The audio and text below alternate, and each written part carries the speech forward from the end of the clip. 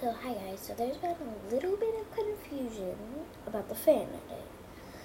So, I'm not giving you any Robux for the fan edit, first of all. Second of all, you don't need Robux for the outfits. So no glitch, no nothing, it's just some codes for Animations mocap. So if you ever do an Animations mocap and you look at the wardrobe, there's always that plus sign on the side. You'd click that and enter in the code for the thing, and I put it in.